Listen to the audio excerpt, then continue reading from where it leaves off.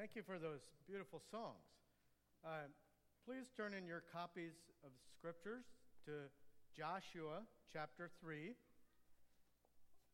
There's a couple things I just want to say before we start. First of all, a special welcome to friends of Narita and I, Jeff and Kelsey Hostetler.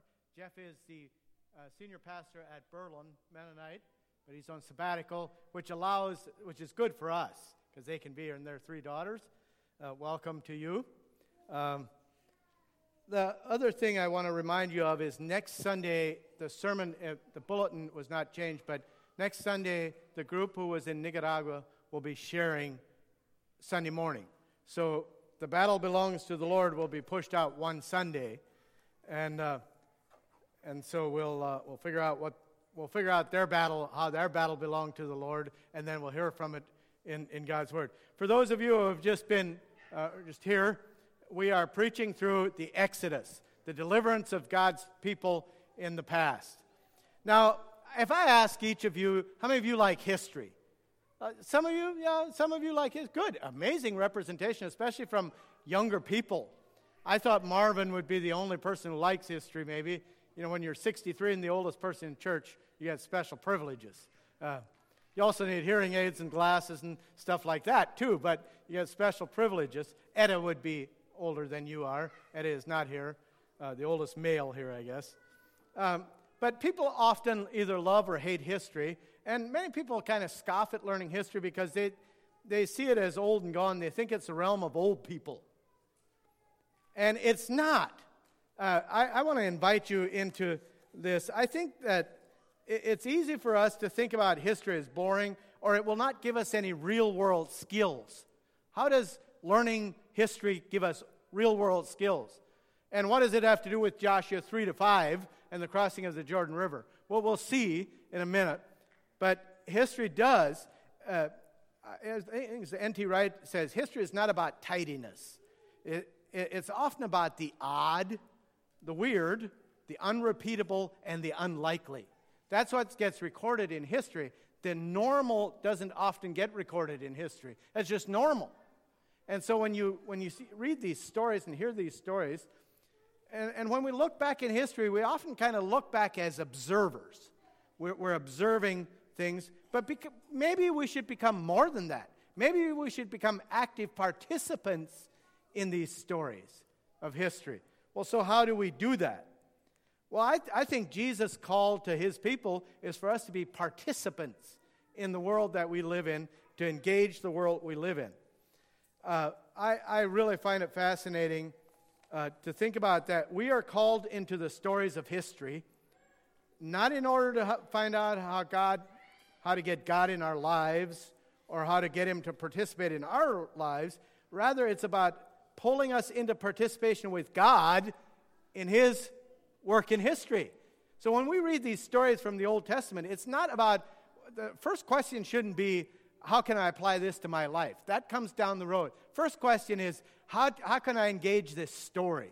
How can I involve myself in this story in a beautiful way? And so we're going to do that this morning. And it does have something particularly to do with history, as we're going to see. I've divided this passage from chapter 3 to chapter 5 in Joshua into three pieces. We're going to call them the crossing, and then we're going to talk about a pile of stones, and then we're going to talk about the preparation to go into the new land. And think with me through this. How many of you like reading Deuteronomy? That's why, you know what? Deuteronomy is a powerful book. It's 3 sermons that Moses preaches probably within the span of maybe a week or a few days. So chapter 1-4 are one sermon, or chapter 1-5 roughly, and then there's a longer sermon, kind of like mine, and then there's another short sermon at the end. And Deuteronomy 1, we're not preaching from Deuteronomy, but Deuteronomy 1 says, in the 40th year, in the first day of the 11th month. And it also then talks about, in Deuteronomy 1, that, or is it Joshua 1? I'm getting the ones confused here. It says, in Deuteronomy 1, it says it is 11 days' journey by foot from Egypt on down, or where they Mount Horeb to Kadesh Barnea. It is 11 days journey. You know what? It's there for a purpose. It didn't take them 11 days. It took them 40 years to make that journey. And so Moses is saying, here is the explanation why it took 40 years to go 11 days journey. If you would have walked directly, that's what it would have taken, 11 days. Instead, it took them 40 years. And the 40 years, and so now we're in the 40th year, in the first day of the 11th month. How many months in a year? Come on, they have the same amount of months in a year as we do. 12, okay? So we're almost at the end of the 40 years. And you can feel, that's when Deuteronomy begins. And then Moses preaches these sermons, and then Moses dies. And this is one of the most poignant moments in the Bible, when God takes Moses up. Moses has worked his life for these people. He's given his life for these people. He's 120 years old, it says, and he's still not dimmed by age. You have a while to go, Marvin. Another set of 60 here to go. Okay? He's still not dimmed by age. And he goes up and he dies up on the mountain. And no one knows where Moses is buried, because Moses was such a great man that God knew that the temptation would be to set up monuments for Moses rather than to follow God.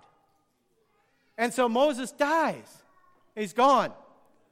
And in Joshua, it says on the 14th day of the first month. 14th day of the first month. Oh, the other thing they did, Moses died and they mourned for 30 days.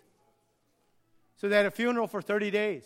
So first day of the 11th month, somewhere in that 11th month, and tail end of that 11th month, Moses died. Then they mourned for 30 days, and now they're ready to go. And anticipate with me, they're young people. There's only three old couples left. There's Caleb and Joshua. Right, 3? 2. Caleb and Joshua and their wives, most likely. By the way, Caleb is another. I want to preach from this for a while, but Caleb is one of these people who, at the end of, he's 80 years old, and he tells, when they go into the promised land, he says, hey, find me a place where I can go fight, where there's some really big guys, because I'm not done. I'm 80 and I'm still tough. I can still beat up anybody. He says that. He literally says that. So now they're ready to go. They're ready to move into the promised land. And in some strange way, it's almost, the crossing is almost, it's a really small portion of Scripture. It's kind of like we're there, now we're going to do it. Okay, so we've done it now. We're 40 years. We're young. And everyone is young except for these two old guys. And think about this. They're tough. They've been in the wilderness. They've had a simple diet. They're skinny. There's no obesity there. They're skinny because they've been eating manna. It is the prime food to live on and to run on. By the way, I'm running 50 miles this coming Saturday, and I'm thinking about diet and those kind of things. These people are primed, ready to go. So let's pick up the story in Joshua 3. I will begin reading, and again, I'm using this translation, the Immerse Reading Bible, but I'm going to begin reading at verse 1. Early the next morning, Joshua and all the Israelites left the acacia grove and arrived at the banks of the Jordan River, where they camped before crossing. 3 days later, the Israelite officers went through the camp, giving these instructions to the people. When you see the Levitical priests carrying the Ark of the Covenant of the Lord our God, move out from your positions and follow them. Since you have never traveled this way before, they will guide you. Stay about a half a mile behind them, keeping a clear distance between you and the Ark. Make sure you don't come any closer. And we'll pick up the story in chapter 3, verse 9. So Joshua told the Israelites, come and listen to what the Lord your God says. Today you will know that the living God is among you. He will surely drive out the Canaanites, the Hittites, the Hivites, the Perizzites, the Girgashites, the Amorites, and the Jebusites ahead of you. Look, the Ark of the Covenant, which belongs to the Lord of the whole earth, will lead you across the Jordan River. Now choose 12 men from the tribes of Israel, one from each tribe. The priests will carry the Ark of the Lord of all the earth. As soon as their feet touch the water, the flow of water will be cut off upstream, and the water will stand up like a wall. So all the people left the camp to cross the Jordan, and the priests who were carrying the Ark of the covenant went ahead of them. It was a harvest season, and the Jordan was overflowing its banks. But as soon as the feet of the priests who were carrying the ark touched the water at the river's edge, the water above that point began backing up a great distance away at a town called Adam, which is near Zarethan. And the water below the point flowed on to the Dead Sea until the riverbed was dry. Then all the people crossed over near the town of Jericho. Meanwhile, the priests who were carrying the ark of the Lord's covenant stood on the dry ground in the middle of the riverbed as the people passed by. They waited there until the whole nation of Israel had crossed the Jordan on dry ground. When all the people had crossed the Jordan, the Lord said to Joshua, "Now take those 12 men, one from each tribe. Tell them, take 12 stones away from the very place where the priests are standing in the middle of the Jordan. Carry them up and pile them up at a place where you will camp tonight." So Joshua called together the 12 men he had chosen, one from each of the tribes of Israel. He told them, "Go into the middle of the Jordan, in front of the ark of the Lord your God. Each of you must pick up one stone and carry it out on your shoulder. 12 stones in all, one for each of the 12 tribes of Israel. We will use these 12 stones to build a memorial. In the future, your children will ask, 'What do these stones mean?' Then you can tell them, 'They remind us that the Jordan River stopped flowing when the ark of the Lord's covenant went across.' These stones will stand as a memorial among the people of Israel forever." We'll pick it up again in chapter 4, verse 15. The Lord said to Joshua, "Command the priests carrying the ark of the covenant to come up out of the riverbed." So Joshua gave the command. As soon as the priests carrying the ark of the Lord's covenant came up out of the riverbed, and their feet were on high ground, the water of the Jordan returned and overflowed its banks as before. The people crossed the Jordan on the 10th day of the first month. Then they camped at Gilgal, just east of Jericho. It was there at Gilgal that Joshua piled up the 12 stones taken from the Jordan River. Then Joshua said to the Israelites, "In the future, your children will ask, 'What do these stones mean?' Then you can tell them, 'This is where the Israelites crossed the Jordan on dry ground. For the Lord your God dried up the river right before your eyes, and he kept it dry until you were all across, just as he did at the Red Sea when he dried it up, until we had all crossed over. He did this so all the nations of the earth might know that the Lord's hand is powerful, and so you might fear the Lord your God forever." We'll pick up the story in a minute in chapter 5. So one of the things that I observed is Joshua tells the people, "You have not been this way before. You have never experienced this. So you're going to need some instructions about how to experience this." And when we are faced with the moments of our lives where we don't know how to move ahead, where we don't know what the future holds. And by the way, all of us are facing these mini Jordans all the time in our lives. But let's just engage in the story for a minute here, because it's engaging in the story that we begin to make some sense of our own story, because we're humans just like they were. And so think you have a family, and these are people under 40. They have young children. There's a lot of young children.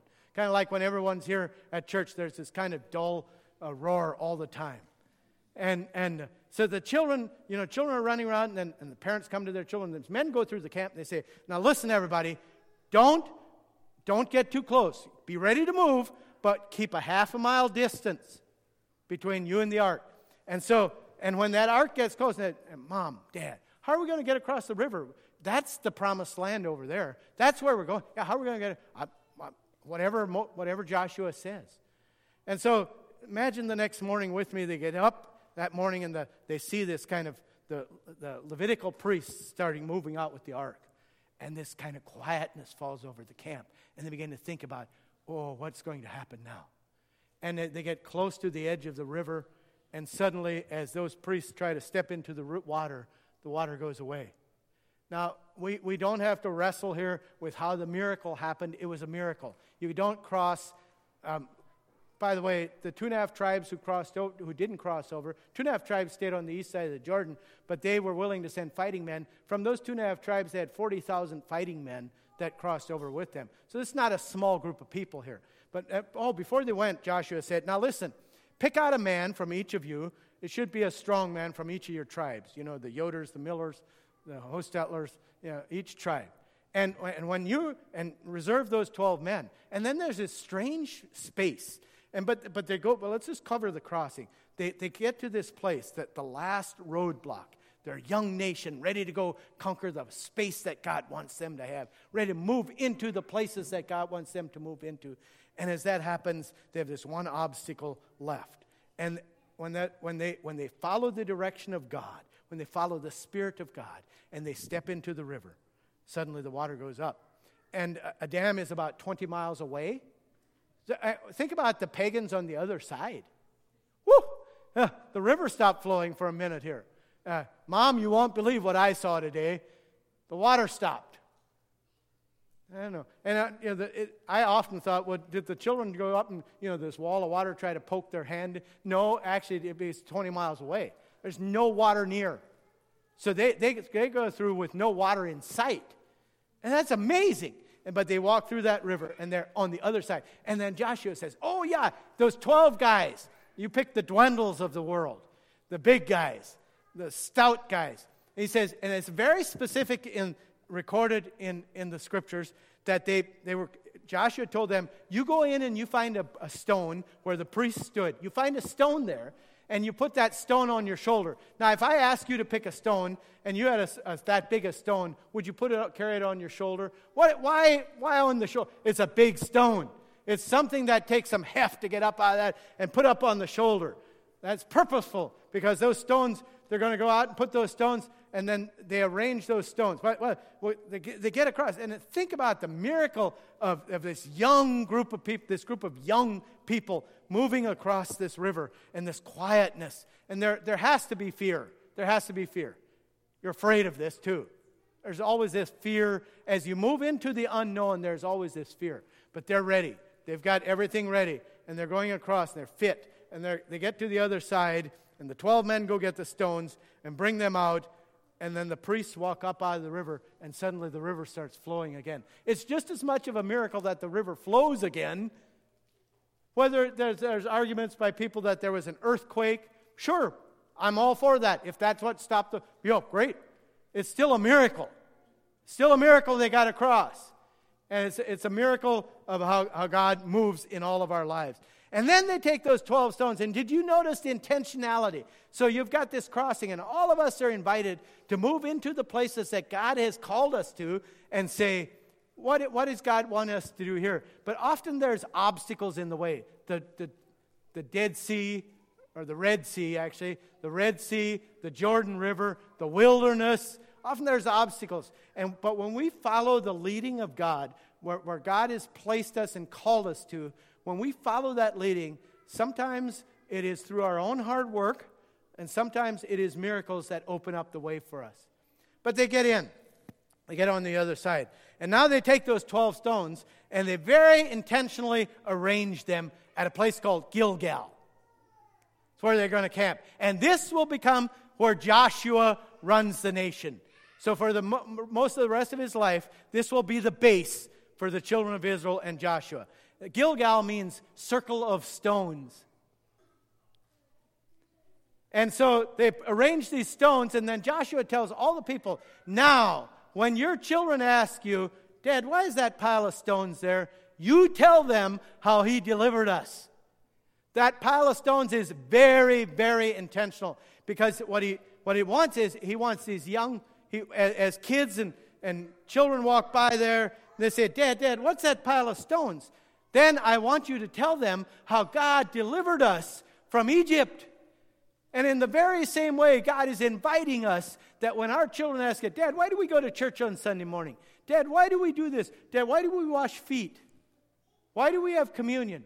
Those are opportunities for you to tell them. And it's not, you shouldn't give them theology at that point. Notice he doesn't say, well, you tell them about the theology of the Exodus.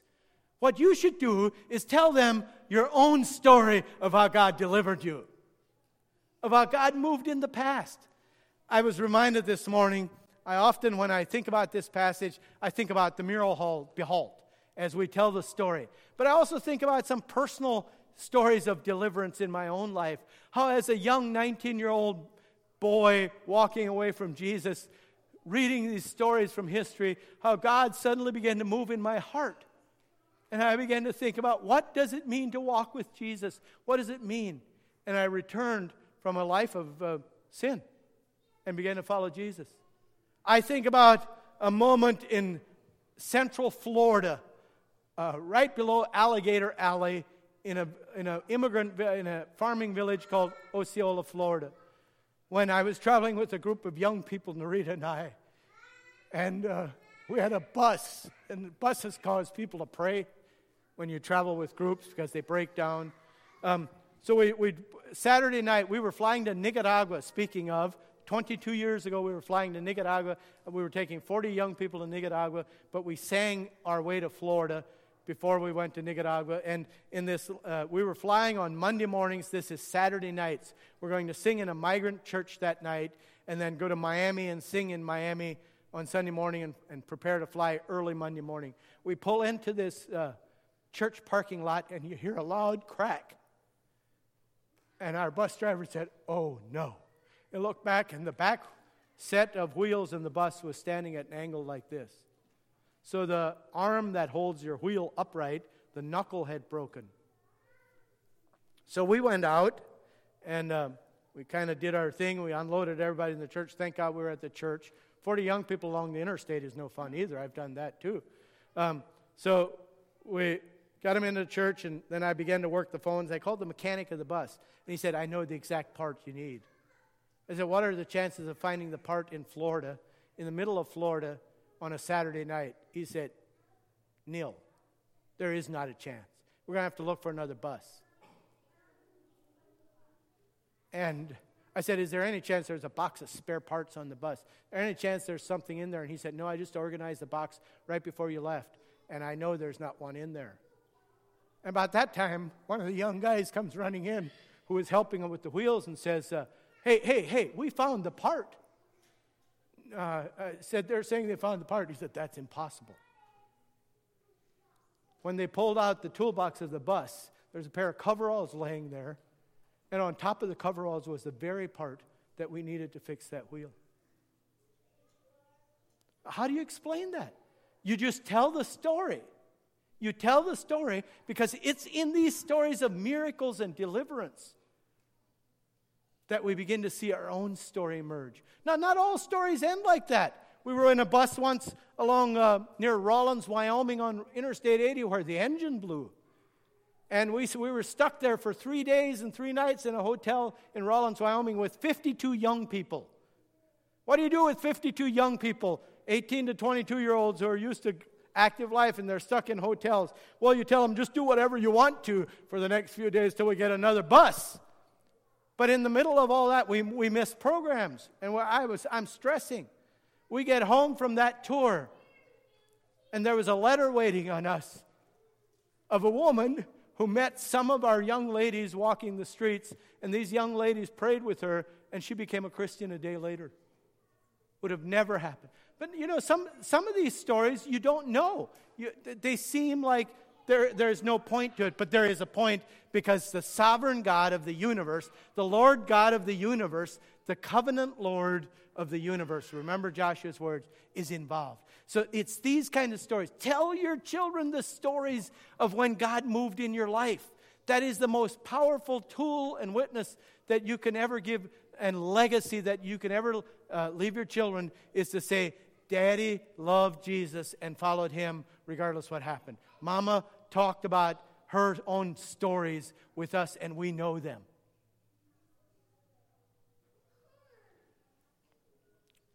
So you have the crossing and then this remembering. And then you have this kind of, in chapter 5, we'll begin reading again chapter 5. At that time, the Lord told Joshua, "Make flint knives and circumcise this second generation of Israelites." So Joshua made flint knives and circumcised the entire male population of Israel at Gibeath Haraloth. Joshua had to circumcise them because all the men who were old enough to fight in battle when they left Egypt had died in the wilderness. Those who had left Egypt had all been circumcised, but none of those born after the Exodus during those years in the wilderness had been circumcised. We'll begin reading just a little lower. Then the Lord said, let's just keep going here. The Israelites had traveled in the wilderness for 40 years until all the men who were old enough to fight in battle when they left Egypt had died. For they had disobeyed the Lord, and the Lord vowed he would not let them enter the land he had sworn to give us, a land flowing with milk and honey. So Joshua circumcised their sons, those who had grown up to take their father's place, for they had not been circumcised on the way to the promised land. After all the males had been circumcised, they rested in camp until they were healed. Then the Lord said to Joshua, "Today I have rolled away the shame of your slavery in Egypt." Today I have rolled away the shame of your slavery in Egypt. Circumcision is about marking, about separating, about creating a sense of identity to something much bigger. For the Israelites, it's that. And so he says, today I have rolled away the shame of your slavery in Egypt. What needed to happen is that those people with the slave mentality had to die. And suddenly you have an entire group, an entire generation who is now being marked. By the way, they had a circumcision right before they left Egypt. Remember that? Or right after they left Egypt. They had this circumcision rite, and it's this turning point. It's saying we are now into the next phase of what God is doing for us. But he says, today I have rolled away, stones, Gilgal, rolled away the shame of your slavery. And sometimes when we have been enslaved to something, when we are enslaved to habits and sin, we need to actually stop long enough so that we are no longer slaves to it. And in the case of the children of Israel, the old people remembered the watermelon, the leeks, and the garlic of Egypt. And they had to get past that. And these young people remember manna and God moving and the stories of Moses and Joshua. And suddenly they're ready to enter the promised land. I dream of being a part of a group of people. I am a part of a group of people. Thank you. I am a part of a group of people who is poised at the promised land, saying, God, what do you want us to give? You know, we often sing songs about Chile, Jordan. Well, I can't even say that. I'm too Dutch. But, you know, Jordan is kind of this going into the promised land. The promised land is not heaven in the future. The promised land is today as we enter with Jesus and work in his kingdom here on earth. It is very Anabaptist of us to say that the kingdom of God has come to earth when Jesus came to earth, and therefore we can participate in the activities of the promised land. It's not perfect. AI would happen. Jericho would happen. There'd be some issues that they have to deal with, but they're dealable because you have a group of people who says, we are no longer slaves to sin. We have crossed that river. We have set up memorials to God's deliverance, and we have marked ourselves as his people, and we're going to go forward into the promised land. That's the attitude, the way we can move into our world today. Now, interestingly enough, this pile of stones shows up one other time in Scripture. It shows up in Matthew 3, when this strange man, wearing camel skins and eating locust and wild honey, with long hair, is preaching out in the wilderness. He's preaching along the Jordan River at the very place where the children of Israel crossed. And he's beginning to baptize people. And he's on the spear point of this revolution that is going to culminate when Jesus comes to earth. It is John the Baptizer. And he is preparing the way for the Lamb of God who will take away the sin of the world. The Passover Lamb is coming. By the way, first thing they do in the Promised Land after the circumcision is have Passover together. John the Baptizer is preaching, and he sees the Pharisees come. Now, the Pharisees are people who know their history really well. In fact, they worship their history. We are good. We're the good Jews. You know, we have names like Jacob and Joseph and Israel and Yoder and Miller. We know exactly how to dress at the appropriate times. We know all the rules, and we keep them. And we're really harsh on people who don't. We're very well behaved. And John the Baptizer sees them coming. And they come piously down there to check out what this strange man is doing. And John sees them coming. And he says, Hey, your mothers were snakes. You generation of vipers. Whew, I've not been able to say that. You know, you're snakes. You're snakes. Watch those guys, they're snakes. They're sneaky. Huh. And then he says, this is in the MAY edition. You can read it in Matthew 3. But he says, you generation of vipers. You think that you have all the truth. You think that you know everything because you're Abraham's children.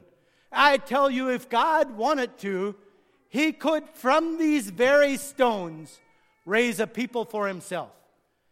He's baptizing at the very spot where they cross the river. And it may not be the same pile of stones, but I'm sure the children of Israel kept a pile of stones there. And he's saying, here is the caution. When you talk about these stories, it's easy to go back and think about the good old days and everything like that, and to then begin to worship those moments in the past. No, we are in the present. And the present means that each generation has to make a decision about how they're going to walk after Jesus. And therefore, if you guys are stuck in the past, and for generations you've oppressed people, you've put them down, you put the poor down, you put the women down, you put all these people down, you've stepped on them.